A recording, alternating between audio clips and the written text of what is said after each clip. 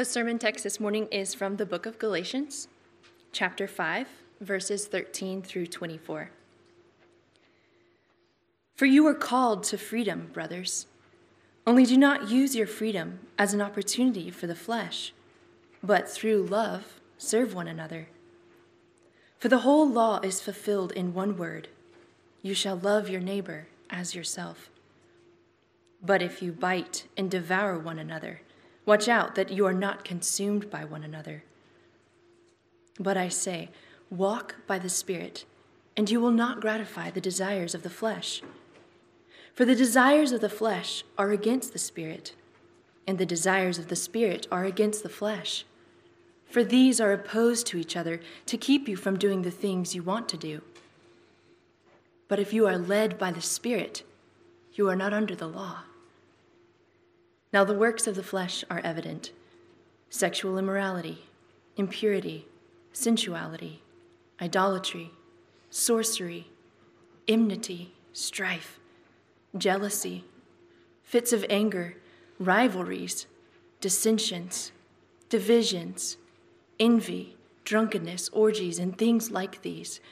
I warn you, as I warned you before, that those who do such things will not inherit the kingdom of God. But the fruit of the Spirit is love, joy, peace, patience, kindness, goodness, faithfulness, gentleness, self-control. Against such things there is no law. And those who belong to Christ Jesus have crucified the flesh with its passions and desires. Would you say by nature that you're a person that tends towards rule keeping? You like the lanes kind of being marked. You know what to do, when to do it, and how to do it.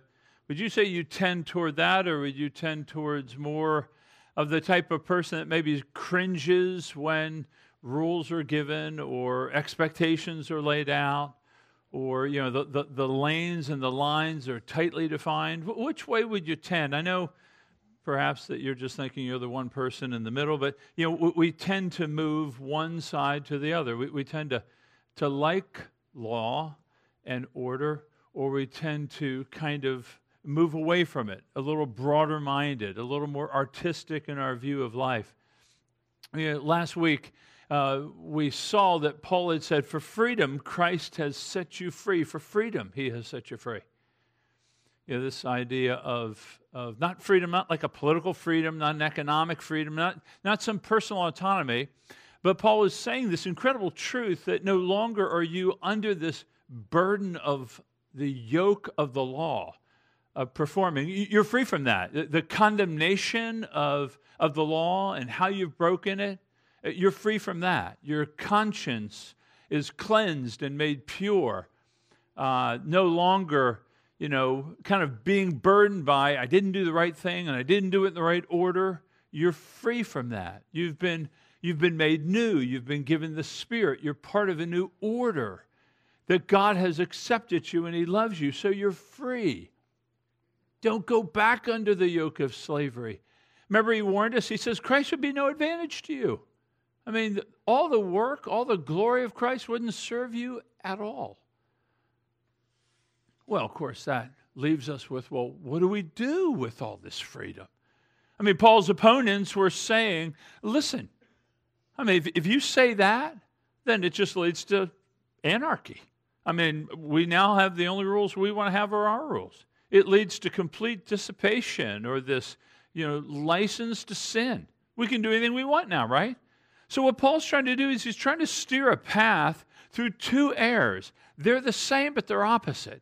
One is legalism, being bound by this yoke of slavery. The other is license, that we can just do anything we want. It's the difference between moralism and hedonism, or it's the difference between being super religious for religious sake and being rebellious. So he's trying to steer this path. When you look at the book of Galatians, it's called the Magna Carta of freedom. In other words, the great charter, Paul setting forth to the church, you are free through faith in Christ. You're free. But free to do what? How do we live in this freedom?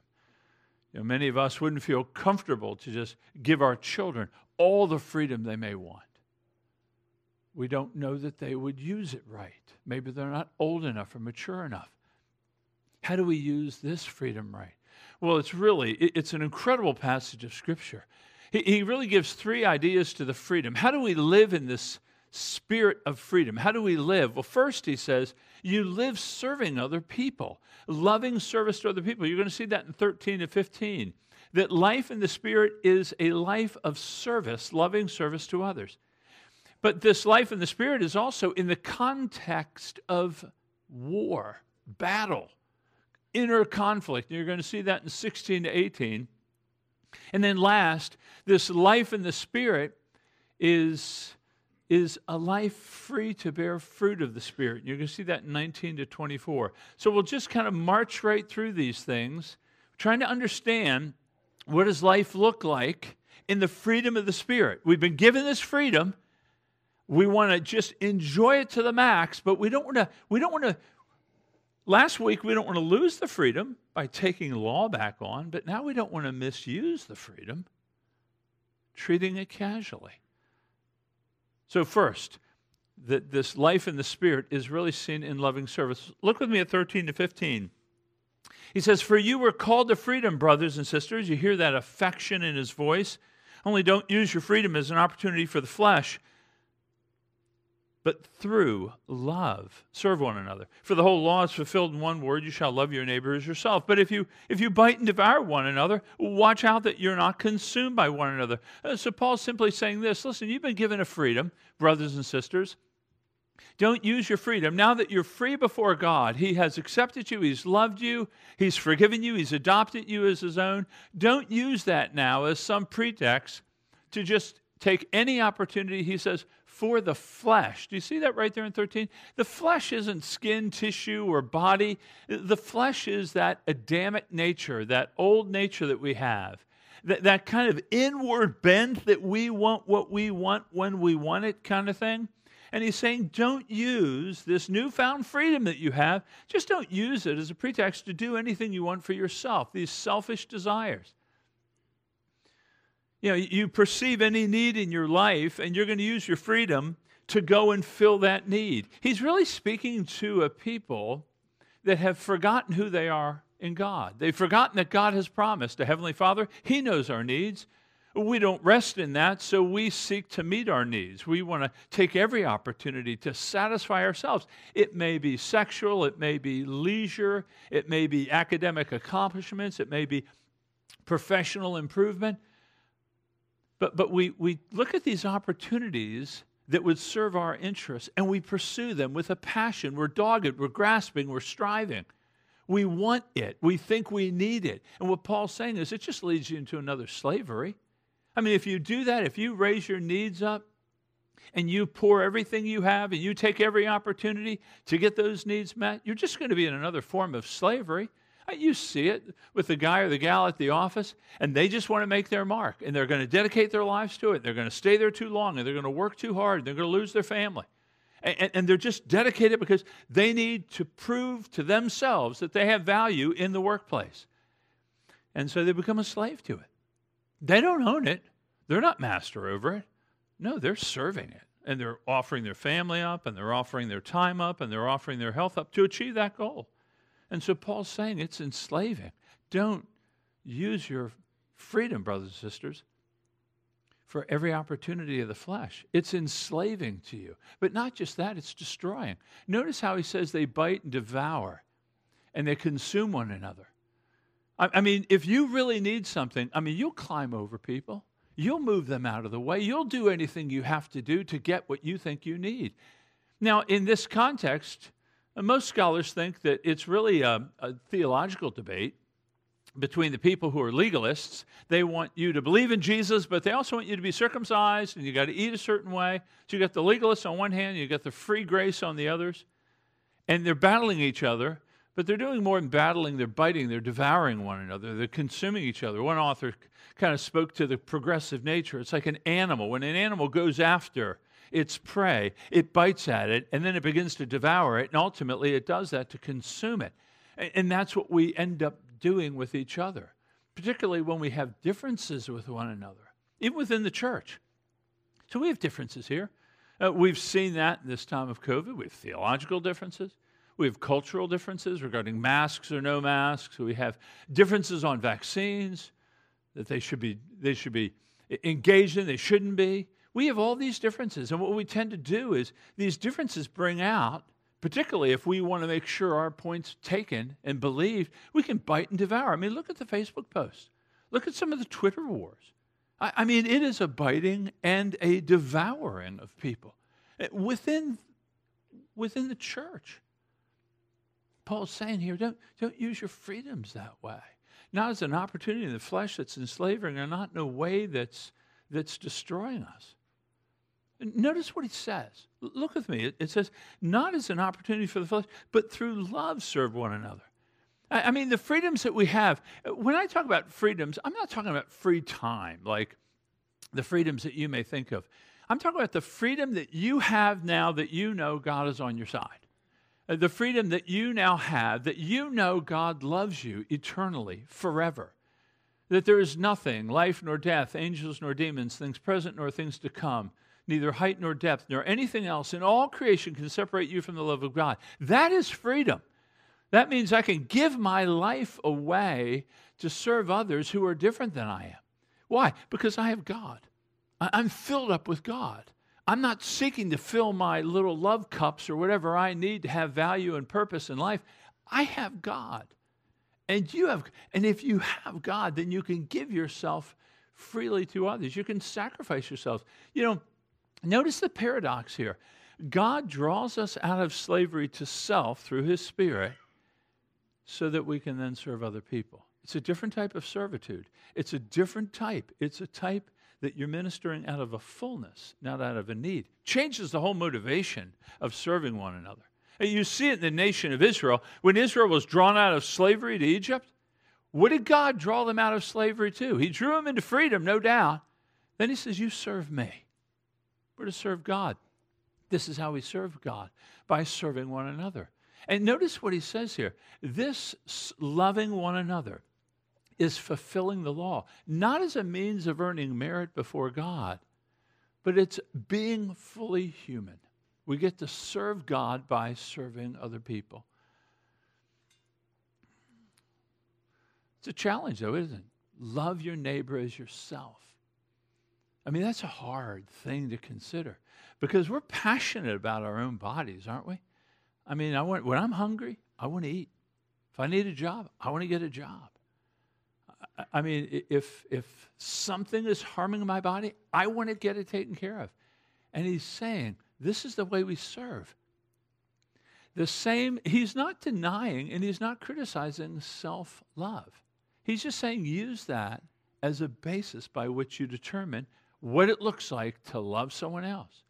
So the first thing he says, you've been freed. We've all been freed. Those of us in Christ Jesus have been freed. What are you going to do with your freedoms? He says, use it to serve one another. So if you were to look at your life over the past 30 days, how have you used the opportunities that God has given to you? Start at the highest level here. You have time, the conversations. How have you used those opportunities to serve others? Has it been more about meeting your own needs? Has it been assessing your desires and making sure that your desires are met first? Remember this, the dangerous thing about desires is desires can begin to control us when we leave them unchecked. Desires can have a ruling function in our life. Here's the problem. If we take every opportunity that we have in this life to make sure that our desires are met, not only is it enslaving, but it will be ungratifying. You think about that for a minute. I mean, how many vacations have you come back totally content like you don't need another vacation? I mean, how many times have you had a great meal and you're totally content, but you're not thinking about it shortly thereafter? I mean, you think about the accomplishments you've had. You got an A on the paper that you studied hard for, but boom, you're right back discontent as the next test is looming. You know, it's the hamster wheel that trying to get our needs met will never lead us to contentment or satisfaction. I mean, the promotion you get, you need another one. The financial security that you achieve, you need a little bit more because things are looking tight again. So he's saying here, don't use every opportunity because it will just enslave you and ultimately you won't be satisfied. Use these opportunities that you have, the freedom that he's given you. We're called to serve one another. How have you been serving others in this past 30 days? I mean, look in your conversations, look in the resources that you have. Where have you, when have you extended yourself towards others? Loving someone else as yourself. That's the life of freedom because God's guaranteed your life. You'll never face a day without God's love. You're full. You can go serve other people. How about the way you've handled your differences with people in the 30 days? The differences that you've had over the issues that I mentioned, politics or culture or social. How have you handled those differences? Have your words and attitude been loving or have they been more biting? Let me remind you, Paul wrote in 1 Corinthians, he says, if I speak with the tongues of angels and men and have not love, I am a noisy gong and clanging cymbal. If I have prophetic powers and understand all mysteries and all knowledge, and if I have all faith so as to move mountains but have not love, I'm nothing. If I give away all I have, and if I deliver up my body to be burned but have not love, I gain nothing. None of us could say that we fulfilled that list that we just gave. Without love, we're nothing. Because God has set you free to be his child, we can now be free to love. We can be free to be people's servant. You know, Martin Luther said these words. He says, a Christian is perfectly free, Lord of all, subject to none. We are that free. His next line, a Christian is perfectly dutiful servant of all, subject to all. There's the tension. We live in the freedom of the gospel, and the freedom is so that we can serve one another, particularly those who are different than us. It gives us the ability to love others well, even those who have not loved us or who have not treated us well or haven't been fair with our reputation or haven't cared for us. They haven't responded in the way that you thought they should. You are free to love them. So you want to wonder what to do with the freedom that He's given you? Serve one another. I mean, start with your spouse. Start with a close friend. Have my attitudes and words, have they been loving? And don't implicate them first. Just begin with yourself. Have my attitudes and have my words been caring for other people? Yeah, that's the first thing. So life in the Spirit is this freedom that we've been given, is we're free to love and serve one another. Look with me, though, at 16 to 18, because he says this freedom, this life in the Spirit, is in the context of really what could be described as kind of an inner war. He says, but I say, walk by the Spirit, and you'll gratify the desires of the flesh. For the desires of the flesh are against the Spirit, and the desires of the Spirit are against the flesh. For these are opposed to each other, to keep you from doing the things you want to do. But if you are led by the Spirit, you're not under the law. So let's just a quick point of Christian theology here, that for the man or the woman who has come to faith in Christ, you've heard the gospel and you've believed it. He says you've been sealed with the Spirit. So the Christian doesn't have some second experience with the Spirit. You hear the gospel, you believe the truth preached, you're saved, you're given the Spirit. Now, when the Spirit comes, He dwells within us now. This is a mark of the new age, right? This is different than the way it was. There's a progression in the role of the Spirit in the life of the believer. So now He dwells within us. The Spirit dwells within the man or the woman, and the Spirit is leading us, guiding us, convicting us of sin, leading us to being more and more like Christ. That's the role of the Spirit. It's a mark of the new age. It's a fulfillment of the promise of the Old Testament that was given to us back in Ezekiel 36:27, where He says, I will put my Spirit in them and cause them to obey all my commands. So God is doing a work here in giving us the Spirit. Remember how Jesus said to His disciples, you wait here, don't go anywhere. You wait for the power that will come from the Spirit. So the Spirit now dwells within us. So for the Christian, this is what gives us the freedom. Now, but the freedom is in the context of war. Because you see here that he speaks about the desires of my flesh oppose the leading or the desires of the Spirit. So I can be, or you can be, a redeemed individual. You can be saved by God and given the Spirit, and the Spirit's dwelling in you, leading you to righteousness, but you're being challenged or thwarted. That the desires of the flesh, while we're in the flesh. So John Owen was a great theologian of the 16th century, and he said the dominion of sin's been broken. Christ broke sin as our controller, but the presence of sin hasn't been broken. We're still in the flesh. Remember I talked about a couple weeks ago, the overlapping of the ages? We are part of a kingdom that cannot be shaken, and yet we still live in flesh. And so you have this battle going on. And notice what he says. It's to keep you from doing the things you want to do, that the flesh makes war against the impulses of the Spirit, trying to stop you. Now, we've seen this in Romans chapter 7, when Paul says, I do that which I don't want to do, and I don't do that which I want to do. He continues a few verses later. He says, for I know that nothing good dwells in me, that is in my flesh, that nature of Adam. He says, I have the desire to do what is right, but not the ability to carry it out. For I do not do the good I want, but I do the evil that I don't want. That's what I keep doing. It's the struggle. Do you understand the struggle?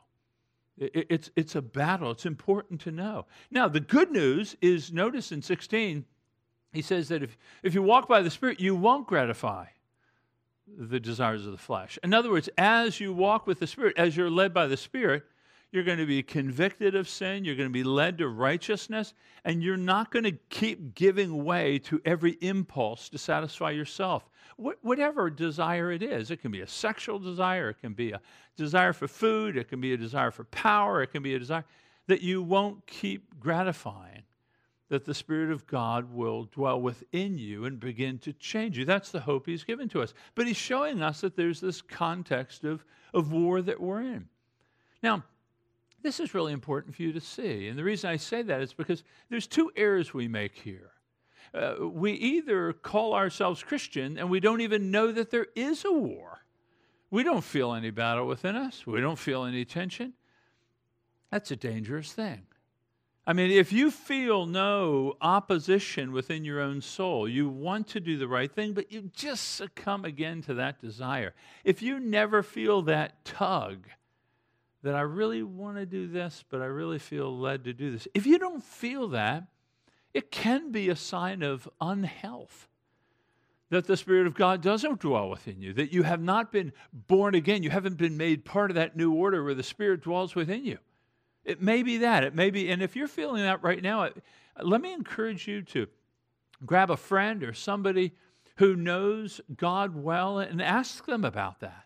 I don't feel any tension in my soul. Everything I want to do, I do. I never feel any tension. I feel like, no, everything I'm doing, I have peace with all that I'm doing. There always is a tension within the soul. There's those desires that battle with the spiritual impulses towards righteousness. So that's the one error we make, that there's no battle. In fact, I'd say it's kind of counterintuitive. But while we don't like the tension, we don't like the burden, none of us do, but it does indicate something's happening. I mean, it does indicate the Spirit of God is dwelling within you, if you have that tension. The other error we make is that we just feel like a failure.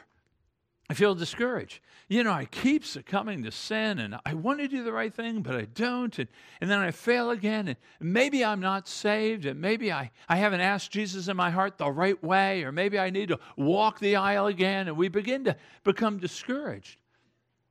And then what happens is when we get discouraged, we can tend to go either into despair and just forget it. Forget the whole thing. Jesus hasn't worked for me, and we just go off the deep end into doing whatever we want to do. It hasn't worked for me. I'm going to I might as well please myself because I'm clearly not pleasing God. That's one. The other way is to say, I got to try harder. I got to start reading my Bible now every day. And I'm going to go to church all the time, and I'm going to do all the, and what are we doing there? We're just slipping back into legalism again. We're going to try to white-knuckle God. We're going to get God right with us. And it leads us to this, Christ is no advantage to you. So the battle, the tension that we feel, it's a real tension because we dwell in the flesh. We have these impulses that are destructive, and yet the Spirit of God is trying to lead us to righteousness. That's part of the battle. So how do we walk by the Spirit? Well, let me remind you, when he says walk by the Spirit or be led by the Spirit, I think he's saying the same thing. And many of us hear this language and we think, well, no, I get it. I go to the Spirit for direction. I ask the Spirit to give me wisdom on, should I go to this school or that school, or should I marry this person or that person, or should I take this job? I don't think he's speaking about the Spirit here kind of being like a guide to decision-making, 3 steps to good godly decision-making. I don't think he's doing that. I think when he says being led by the Spirit, or walking by the Spirit, I think what he's saying is that God has given us a Spirit, that he will lead us to holiness, not this decision or that decision, but that the Spirit of God dwelling within us would be changing us into becoming like Christ through the conviction of sin. Not through extraordinary means, not like you're going to see letters in the sky or you're going to speak in different language. I don't think that's what he's speaking about here. Being led by the Spirit is very ordinary. You're hearing the Word of God right now. You're hearing about the desires of the flesh. And you hear the Word of God in preaching. When we pray, you hear the Word of God. When we sing, you hear the Word of God. When you fellowship, and these words of God, as they begin, or you read the Word of God, it gets in your mind and you begin to think, that's true about God. I haven't looked at God that way. And so you change a little bit. Okay, God, you are perfectly holy. And Iris, you read something about, that religion that's pure and undefiled is to love the orphans and the widows. I've been loving orphans and widows. I need to be more concerned about them. Boom, so that's how the Spirit of God begins to recalibrate you. That's why you come to church every week. This is it's like a recalibration of your soul. But not just the Word of God, the people of God. You get in conversations with people. And they speak into your life, maybe, even in an admonishing or an encouraging way, encouraging you towards greater holiness. So this is what it means to walk by the Spirit, that we're looking for God to change us into the image of Christ more and more, day by day, incremental. So what are we free to do in this life of the Spirit? We're free to battle, and to battle well, that we will not gratify the sins of the flesh, but walk by the Spirit. Again, that comes through very ordinary means of grace. Philip, our new PA, earned his pay this week. He reminded me of a truth about John Owen that I had forgotten, and it was a great point, and it helps describes this tension. John Owen was a theologian I referenced just a minute ago. He looked at our relationship with God as a union. We are in union with God. That means that there's this indissoluble union, that when God has chosen you to be himself, you've responded by faith, that now you are one with God. We are children of God. That cannot be changed. Just like if any parent in here has a child, the child may go wayward. Don't stop being your child. So we're forever a child of God. So that's the union with God. But the communion with God, Owen would argue, is the subjective experience that we have with God. We don't always feel like a super-duper child of God. We don't always feel super close to God. But our communion with God, that may adjust and change, doesn't deny the reality of our union with God. So you can live in the freedom of being united with God as one, but the enjoyment of the communion with God can wax and wane. And so Owen compares it to the sun and the moon. The sun is always shining. The sun is always producing heat. The sun is always maintaining life on this earth. That never changes. Every day, 24/7, every second, the sun is doing what it needs to do to give us life. But the moon, it waxes and wanes. It's full, it's less full. And so it's trying to explain that tension that we often feel, that I love God, and yet why do I do that repeated sin? That tension doesn't deny your Christian faith. It reveals to you the battle that you're in. So when you begin to feel that tension, don't run away from God and don't think he's abandoned me or I don't love him anymore. Run to God. Run to asking God, fill me with your Spirit, that I can walk and be led by the Spirit so I can be changed more and more. So that as the years progress, I won't find that sin to be so delightful anymore. I'd rather see God satisfied and my satisfaction in him. So to live a life in the Spirit, we're free to serve others, and it's lived in the context of war. The third point that he makes here is that this life in the Spirit that we've been talking about, this freedom, this life in the Spirit, is so that we'll bear fruit for God, that our lives are to be fruit-bearing. Now, you know how to identify if a tree is, so you say, well, how do I know if I'm walking in the Spirit of God? Well, you'll bear the fruit of God. How do I know that an apple tree is an apple tree? Well, there's generally things hanging off of it that look like apples. You know, that's how we know it's an apple tree. So we know that you're walking in the Spirit of God as you're bearing the fruit of God. Now, what Paul does here in 19 to 21, he holds up a contrast. He says, listen, your life can produce works of the flesh, or they can produce fruit of the Spirit. It's one or the other. Works of the flesh or fruit of the Spirit.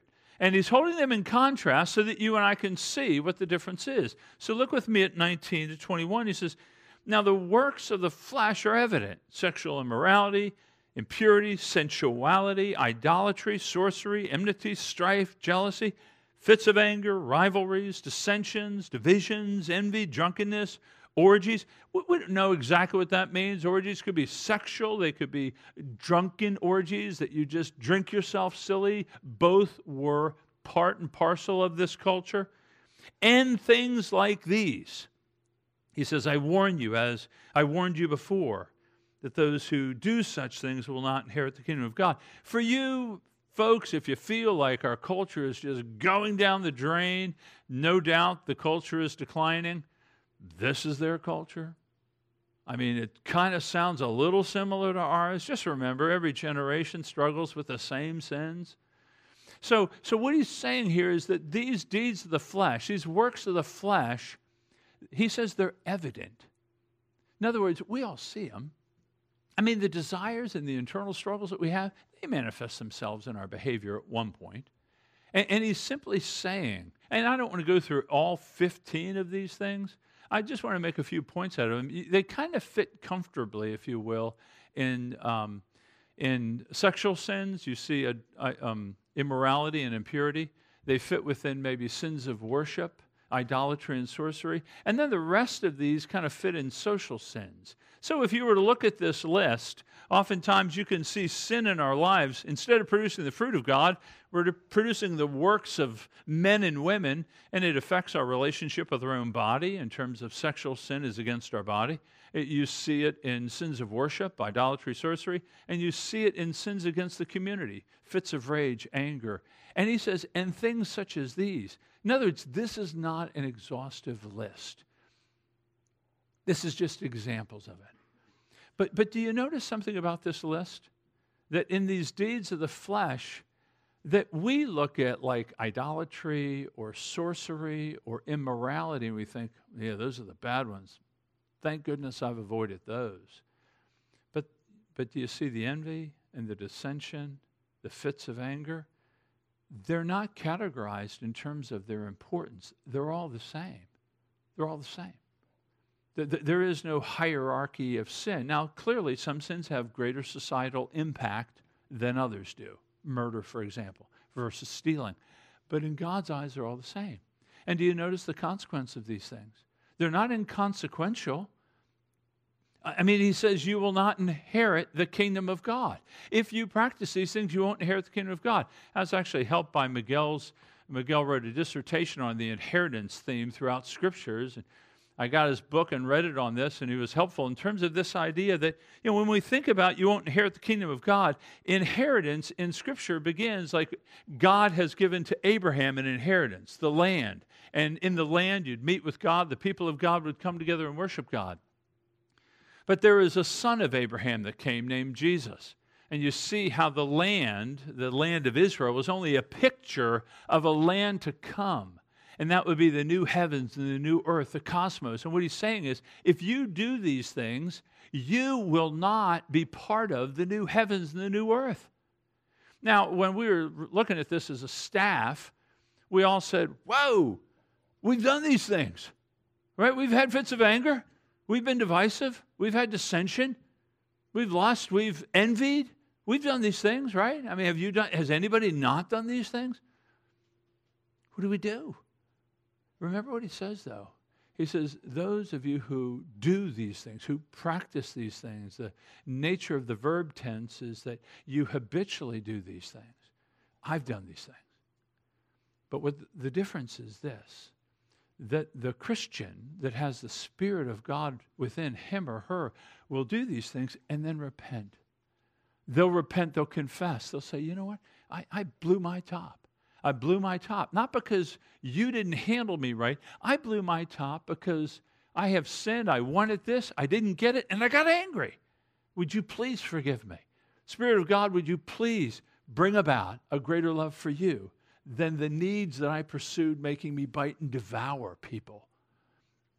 So that faith and repentance that Jesus talks about when he began preaching, the kingdom of God is at hand, repent and believe, it goes throughout the Christian life. It's not just to enter the faith. It's true if you're here and you're not a Christian, we enter the Christian faith through faith and repentance. So we repent of our sins, we believe that Christ was broken for our sins, as we're going to celebrate around the table, and then we enter the faith. But walking about the faith, because this passage is all about sanctification, not justification. Walking is faith and repentance. God, would you forgive me? I had a fit of anger. I can admit that. Envy, drunkenness, rivalries, jealousies, strife. I mean, it's us. Unless you repent. If you practice these things habitually and you make a life of them, you will not inherit the kingdom of God. That is a warning to us. But notice the counterpart is the fruit of the Spirit. Look with me at 22 to 24. And I love it when Miriam is reading it because she just you smile when you read these things, and we should. You ever notice that? Your face changes when you read certain things in Scripture. It says, but the fruit of the Spirit is love. There we are, back at chapter 5, verse 6, and here too, love your loving service, joy, peace, patience, kindness, goodness, faithfulness, gentleness, self-control. Against such things there is no law. And those who belong to Christ have crucified the flesh and its passions and desires. Notice with me, just a couple more minutes, this idea of the fruit of the Spirit. Do you know that if we were to talk about the gifts of the Spirit, we would say the gifts of the Spirit are, tongues, prophecy, healing, leadership, cheerfulness. It's plural, right? You may have 2 gifts, and you may have 3 gifts, and you may have 1 gift. The gifts of the Spirit are, but he doesn't say that about the fruit, right? He says the fruit, not fruits, the fruit of the Spirit is. It's singular. In other words, each person is called to have all 9 in them. It isn't like your joy and your peace and your self-control. It's different with the gifts of the Spirit. The fruit of the Spirit is. In other words, in each of our soul, we're to be seeing these fruits of love, joy, peace, patience. This is the work of the Spirit. So the fruit is singular, but secondly, the fruit is internal. It begins inside by the Spirit. So again, referring to the apple tree, if you see an apple tree and it has apples on it, the apples don't make the tree alive. The apples show that the tree is alive. They just display what is true. The tree is alive. When these fruits are being born in your life, it shows you. When you exercise love to someone, when you seek to make peace with another, when you exercise self-control and turn off the TV when it goes in a direction you don't want, when you do those things, that's encouraging. That's the fruit. That's internal change taking place, making your behaviors different. And this fruit of the Spirit is going to be incremental. It doesn't come in a day. Over time it comes. That's the whole idea of an agricultural metaphor. What farmer plants everything and thinks he's going to go out the next day and harvest everything? None of them do. It's incremental. As our days pass, though, there should be greater love. There should be greater peace. And if there isn't, why?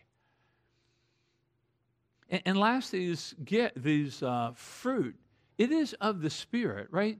That's why he says there is no law against these things. Law can't produce fruit. Law can keep us in line, but it can't change us. The Spirit of God changes us. And so these fruits are of the Spirit. They come from the Spirit. So how do we grow in this fruit? You say, you look at your life, you look at those 9 things, and maybe you're coming up shy. How do we grow in this fruit of the Spirit? Well, I think we have our first hint in verse 24 where he says, And those who belong to Christ have crucified the flesh with its passions and desires. Now, this is a challenging verse. A lot of these verses in this chapter are. Because we think back in Galatians chapter 2:20, I've been crucified with Christ, nevertheless I live. I don't think he's speaking about we've been crucified the flesh. I don't think he's referring back to chapter 2.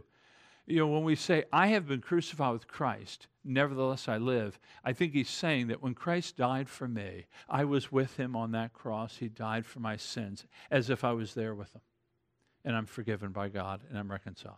I think this is a different understanding of crucifixion. He's saying that we have, those who belong to Christ are crucifying the flesh. We're putting to death the deeds of the body. We're actively engaged in fighting against the sin in our own life. In other words, forget the idea of let go and let God towards holiness. You have to pursue holiness. Nobody bumps into holiness accidentally. We're called to fight. John Owen, again, since I've just had him running through the sermon, thought I'd add him one more time. He says, if you're not killing sin, sin is killing you. So we're called to put sin to death. What does this mean? Well, it means that we're fighting against just giving away to the desires of our flesh. If you struggle with food and you see food, you get hungry, you want to move. No, I'm not going to do that. I want to make my body strong. I want to grow in self-control. If you're tempted to pornography and you get frustrated, you move toward the computer. No, I'm going to walk away. I'm going to do something. It's putting to death the deeds of the body. It's actively engaging. I'm tempted to get angry and blow my top. No, I'm not going to do it. I'm going to shut my mouth and I'm going to listen to what they have. But that only comes as we can behold God.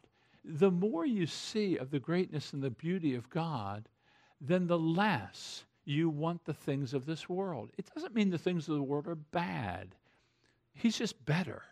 When you consider all that Christ is, the beauty of Christ, all that he's done, then you don't want to walk in those things for which he suffered and died. So it's really the way. I've been helped greatly. This old article written by Thomas Chalmers, many of you know the article. It's called The Expulsive Power of a New Affection.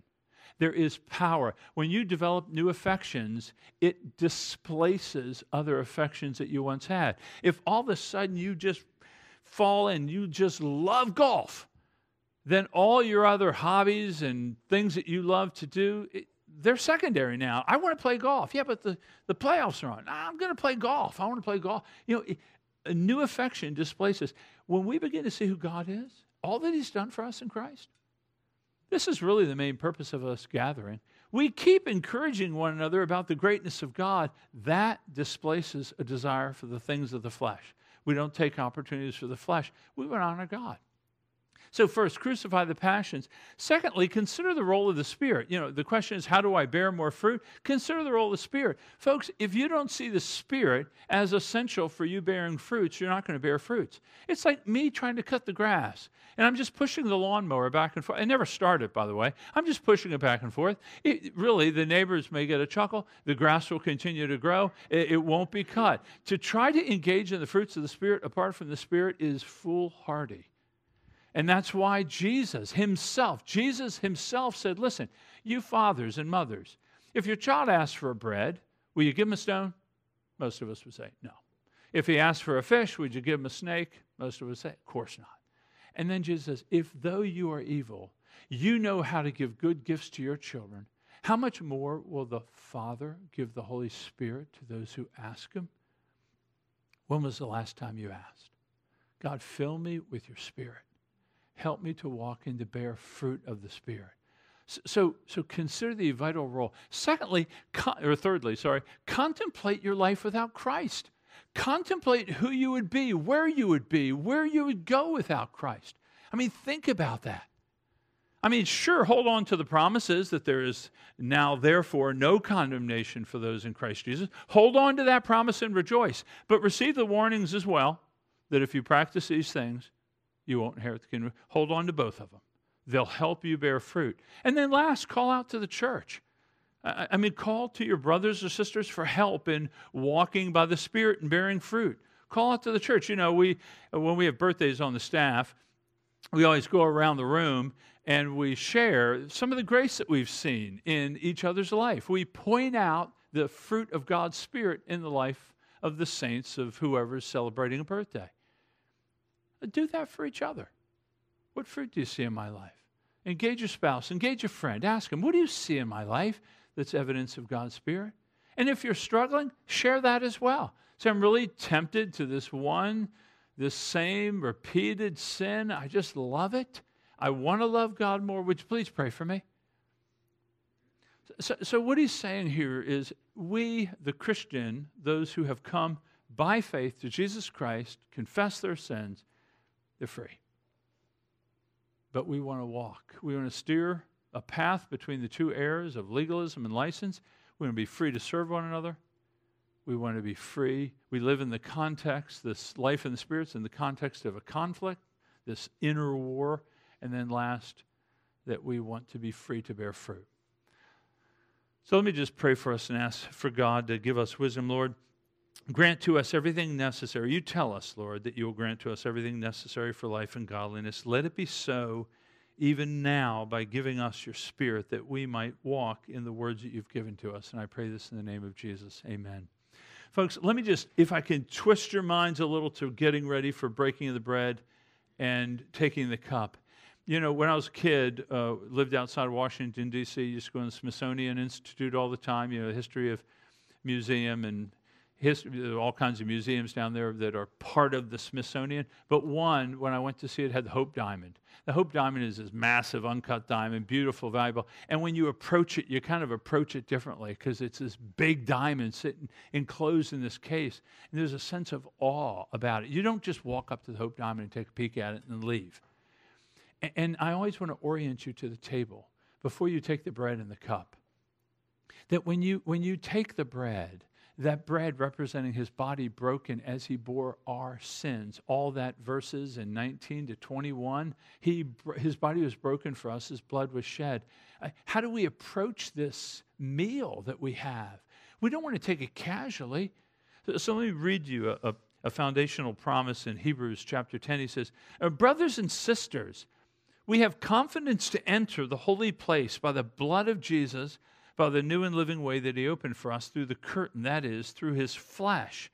And since we have a great high priest over the house of God, let us draw near with a true heart in full assurance of faith, with our hearts sprinkled clean from an evil conscience and our bodies washed with pure water, all those sins washed away. Let us hold fast the confession of our hope without wavering, for he who has promised is faithful.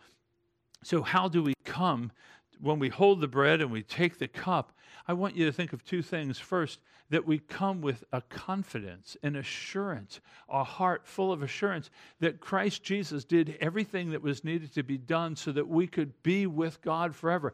The curtain has been torn. There is a way to now approach God.